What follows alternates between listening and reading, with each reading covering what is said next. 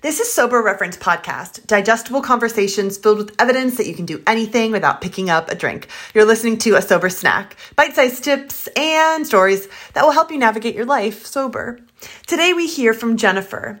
Jennifer originally chose sobriety because she was married to an active alcoholic and desired to be a power of example for her children. And she maintains her sobriety today, even though and while her late husband has passed and her children now drink. My name is Louise Grady. I am grateful that you're here. Enjoy. When asked, what can I get you to drink? What do you say? Well, usually I just tell them, I'm going to drink water and that I don't need to drink alcohol to have a good time, that I can be in a social situation without the influence of alcohol. During your sobriety, what new belief, behavior, or habit has most improved your life? Oh, yes, most definitely. My ex-husband is deceased due to cirrhosis of the liver. He was an alcoholic. There is a lot of alcohol addiction on his side of the family. And raising two children, I knew it was definitely the best thing for me to stay sober because of things that my children have experienced and I experienced through that marriage, that I don't want to relive experiences or my children to relive experiences that they have due to alcoholism. Almost like the belief that the experience you want to give your kids and you want to give your loved ones is one that's sober. And particularly in your situation, it's in order to be in contrast, perhaps, of non-sober relationship that they have experienced. Is that right? Yes, most definitely. What advice would you give to a smart, driven adult that's getting sober for the first time? Is there advice that you've heard that you think they should ignore? Life is definitely better being sober because you can, number one, remember situations. Well, have great memories with your children or family members when you are sober. I know a lot of times there were a lot of blackout drunk experiences that, a lot of memories weren't really made. For the bad part of my ex, he wasn't making the memories, but my children and myself were making memories that were not things we really wanted to remember. They were traumatic for us. So for the sake of yourself, if you are trying to become sober, or those who love you, it's definitely a more pleasant experience experiencing situations in sobriety. And that makes me think, being someone who's sober and in a relationship with someone who drinks, would you suggest, or perhaps you can share some boundaries that you created in your life living with a drinker that has helped you to protect your peace as a non-drinker? Well, for many years, I had no boundaries. I put up with a lot of verbal abuse, a lot of emotional abuse, some physical abuse, several experiences that I have learned over time once I got out of this situation to set up boundaries that is not what I want anymore.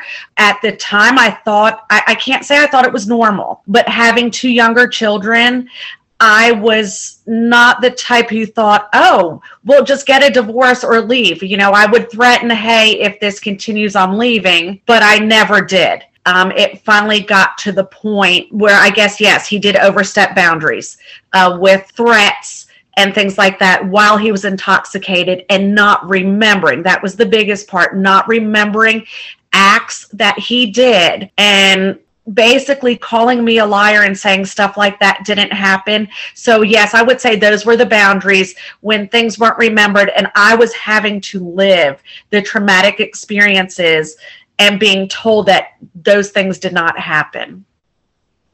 So how did you respond in that situation, either internally or externally, to maintain your sense of peace for yourself when what it was around you is a little unpredictable or, certainly out of your control? Well, actually, I kept it all in. And so there wasn't peace. That was the hardest thing. There wasn't peace because I didn't want the world to know what the kids and I were dealing with. To me, it was embarrassing. I am a teacher and I had to go to work every day realizing, hey, this isn't what I should be living with.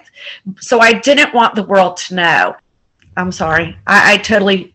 If you were to be able to whisper something into the ear of your younger self, perhaps someone listening has a relationship with someone who has a troubled relationship with alcohol, and that greatly affects the way that they're treated in that relationship, what would you say to your younger self or to that person?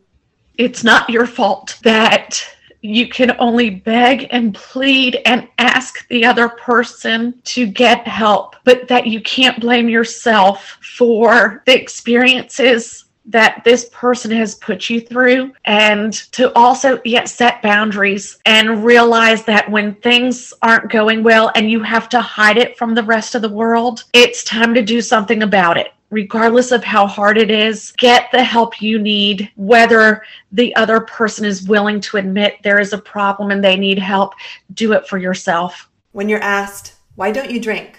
What do you say? Again, it all goes back to the experiences I had and realizing that when I am around people who are drinking, and if it's social drinking, it's a little bit different unless it's excessive. When it becomes excessive, I do not like how people act so differently than what they are. So to me, I like being me. I've done a lot of mind work, had a lot of work I had to do on myself due to my situation. So watching people who are in their 40s and 50s get drunk and just act like they're in their teens still really bothers me. So to do something like that, knowing what my beliefs are, is totally contradictory. I'm not going to go out and do that, knowing that it bothers me that people go out and do that and think it's okay. I need to set good examples for my children who, thank goodness, they don't have addiction issues, but a lot of addiction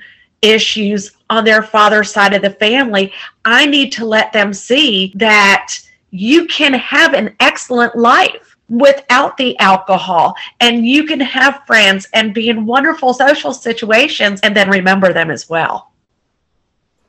Awesome. I love the power of example that you are showing up to be for your kids. I've been doing a lot of research lately about the importance of the relationship between a parent and their children, and the perception that youth form around alcohol based on what they see their number one teacher, their parent, do and act, and you taking that kind of self-responsibility of saying, no, I can't control whether or not they're going to drink, and I cannot control whether or not they have a predisposition to a disease that runs in their father's family. But what I can control is the kind of example that I will be and what I can show them is possible. And I just really respect that you have taken that role, which is such a loving role, with seriousness and just a very full and open heart, because I can tell that so much of that choice is to not drink is your own choice, because you've already experienced for yourself. Life is awesome. Like you don't need it.